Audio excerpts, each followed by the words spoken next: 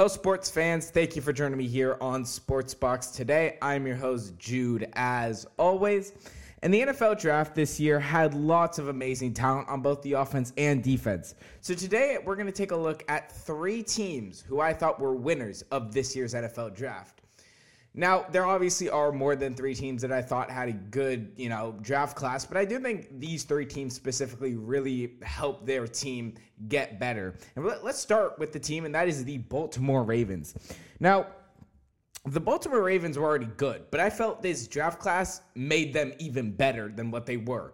And specifically 2 picks that I'd like to start with is Patrick Queen and Malik Harrison. Patrick Queen they got in the first round with the 28th pick, and they got Malik Harrison, a linebacker out of Ohio State, with the in the third round with the 98th pick. I think these 2 guys are really going to help this defense. Obviously, this defense suffered last year, especially in the postseason, as we saw against teams like the Titans when they just were able to obliterate them in the run game. And so you add Patrick Queen, who's more of that coverage guy. He can play that coverage. He's great eyes. He's great vision.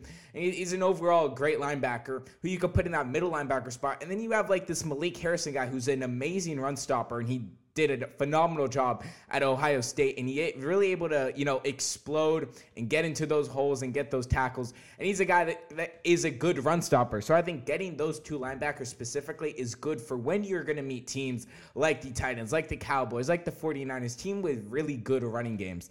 And another thing is, they really do need this. And talking about Patrick Queen more is, look, you're playing teams that the tight end position is now becoming important. You got teams like Kansas City. You got teams like San Francisco where they got a Travis Kelce, where they got like a George Kittle, and you have to be able to stop that because that's like a majority of their passing game or 50% of their passing game, right? So you need that coverage linebacker who is able to make plays, be able to stop that tight end from making plays. And I think Patrick Queen is a perfect example of a linebacker that could fill in that spot and make the plays. I think a pick that's being overshadowed is J.K. Dobbins. And I know a lot of people weren't high on J.K. Dobbins, and I'm not saying he was the best running back in this class, but I think not many people are mentioning that a guy like J.K. Dobbins is going to a team with a scary rushing attack. Look, this team was first in rushing offense last year, and you had a guy like J.K. Dobbins who had like solid years at Ohio State, was probably one of the best runners in the nation, and now he goes to a team like the Ravens, who I mentioned have had the best rushing offense last year. That's scary. He's a big physical. He's not big, but he's a physical running back with extremely good speed. He could beat you. He has a very downhill running style. And I think that adding that with a Lamar Jackson, and look, you still have a Mark Ingram, and you still have some other guys in the running back core. I just think that's very scary for opposing teams when you're playing them. And I think that's why this pick should not be overshadowed, because he's a good talent, and then you add him to already scary rushing attack. I think the last 2 picks that really solidify this draft class as a really good draft class is Devin Duvernay and James Prochet. I think these guys aren't getting as much respect as they should be because, look, I'm not saying Devin Duvernay is one of the best receivers in this class, but he has one of the best hands in this receiver class. He's had the lowest drop pass percentage since 2018 out of Power 5 conferences. That's pretty impressive. You got to think about the Power 5s. Those are amazing. Those are amazing conferences. They have lots of receiver talent, and he had the lowest drop percentage. So that obviously says something about him. And when there was an interview with John Harbaugh and obviously the few executives, and they mentioned that they really wanted guys who were fast and had great hands. And I think that's what they got out of James Prochet and out of Devin Duvernay. And I think those are just great additions. They're both more of a slot guys, which the Ravens love because, look, Lamar Jackson is obviously not the best passer in the NFL. So the slot really is an important position in the Ravens offense. So adding a guy like Devin Duvernay to James Prochet, they can play that slot position. They don't drop the ball a lot. That's an excellent thing for Lamar Jackson to have. And then you add on to the running game. This team just got so much better, and this AFC North is – it's theirs for the taking. It really is. And I think they're going to have a great season next year in the NFL when it happens, of course.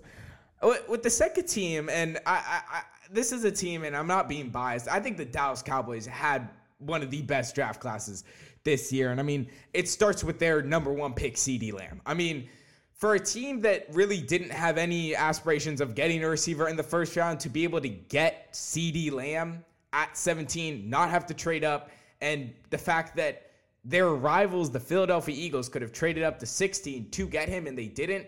I mean, this is a blessing. This is a blessing for the Dallas Cowboys to get CeeDee Lamb.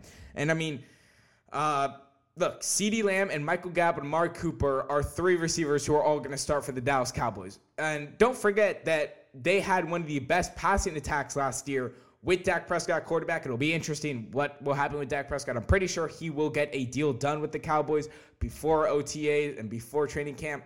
But this team had an amazing passing attack last year, and then you had a guy who averaged 21.4 yards per catch.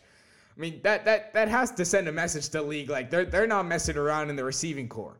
And I think that we'll see how they do, because, you know, the Cowboys are a team where they're great, but then, you know, things happen and they don't come up to the expectations, and they actually fall short and then disappoint a lot of people. So I'm not buying into this team yet. They have to prove to me that they can take it to the next level. But I mean, I'm just saying right now that this is a team that people should be scared of when they play them, especially with a receiving core like this. And on to that, I mean, there's more players. Like, they got Trevon Diggs and they got Reggie Robinson, two cornerbacks. Solid cornerbacks. Obviously, it doesn't make up for a Byron Jones. But, I mean, those are two solid cornerbacks. They both get turnovers, which the Cowboys desperately have needed for the past few years, even when Byron Jones was a cornerback. And I think they're two guys who will make plays. Now, I don't know if they will both start. I see a Trevon Diggs probably starting week one. But personally, I think that both these guys are solid cornerbacks and honestly good value picks out where they got them. I really thought Trevon Diggs was not going to fall to the second round or even to pick 51, maybe an early second rounder, but not pick 51. And the last guy is Neville Gallimore, a defensive tackle. I mean, I love watching this guy. He's probably one of my favorite guys to watch when I was watching my pre-draft process. Obviously, he wasn't a first-round talent. He did drop a little, but I really like what they did here. And obviously, the Cowboys are probably going to switch to a 3-4 defense, meaning he's definitely going to be playing that interior position. And look, he can learn under a Gerald McCoy, who they brought in this free agency, who's also an Oklahoma Sooner and has been in the league for a while. He's a 6-time All-Pro. He knows that position, and he's going to be able to teach Gallimore how to really, utilize his skills to make him better. So I really do like that pick in the third round. And personally, I think that the Cowboys, they just have to put everything together, and they'll be a good team, because that's the problem every year with the Dallas Cowboys. They cannot put it together and finish. They can't finish. That's the problem with the Cowboys, but we'll see if they can do it this year, definitely. And the last but not least team is the Minnesota Vikings. Now, I could have gone with a lot of teams, but after looking at the Vikings, I felt that just looking at the first round alone is where they really got the good draft class. And that's with Justin Jefferson with the 22nd pick and Jeff Gladney with the 25th pick. I think those are two great picks, two instant starters for the Vikings, and they're going to make an instant impact. I mean, look, you traded away Stephon Diggs, and I mean, look, then you got a receiver back in Justin Jefferson, who I didn't even think was going to be at 22. And you got a guy like Jeff Gladney, who's an excellent corner. He knows how to play that position.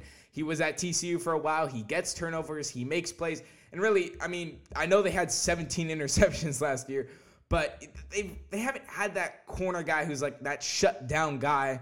They've had a few good corners. They lost Trey Waynes in free agency, so obviously they had to make up for that. But also, they've just needed cornerback help, and especially in a division now where you have a Devontae Adams. I mean, the Bears don't really have anybody, but you still have passing attack.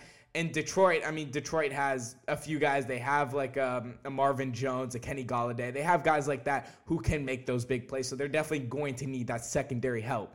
But Justin Jefferson, I love this pick. I think this is a phenomenal pick. I mean, you got Adam Thielen and Justin Jefferson. I think that is a great receiving core right there. I mean, Adam Thielen's going to be that guy who's going to make the big plays. But, I mean, Justin Jefferson is amazing after the catch. He catches the ball. He's a different player. He can make plays with his feet. He's a phenomenal He can make amazing jukes, and I think this is a great pick for them. And then don't forget, they got Ezra Cleveland in the second round, an offensive tackle, which, I mean, look, you got to protect Cousins. And I know it's not the offensive line that's, affected the playoff games. Cousins hasn't been clutch. But especially last year in that playoff game, I mean, he was sacked so many times. So they need that offensive line help. And personally, I think that's why they went over Ezra Cleveland. And I think it'll really help later on in the season when they need the protection for Cousins. But besides the Vikings, Cowboys, and Baltimore Ravens, a few other teams that I'm just going to point out. I thought the 49ers just got a whole lot better. I didn't want to go into them, but I think with adding Javon Kinlaw and adding Brandon Ayuk out of Arizona State, I think those are two amazing picks. And the fact that they got two players like that just makes their team so much better. The Broncos, I mean, they added two offensive threats in the first and second round. I like where John Elway go. He didn't screw up this time. He went with Jerry Jeudy in the first round. I love the pick. And look, it really depends how Drew Lock is going to perform in his sophomore year. I'm really interested, especially just in the AFC West alone. It's going to be a very interesting division. We could possibly have three teams come out of there going into the playoffs. And last but not least, the Dolphins. I mean, they had so many picks, but they utilized those picks correctly. They got Tua. They got an offensive lineman. They got a corner. They really got all these positions to really help the team get better. Will they have a winning season? Probably not, but they got better. And so anyway, guys, thank you so much for joining me on today's podcast. As always, I'm your host, Jude, signing off.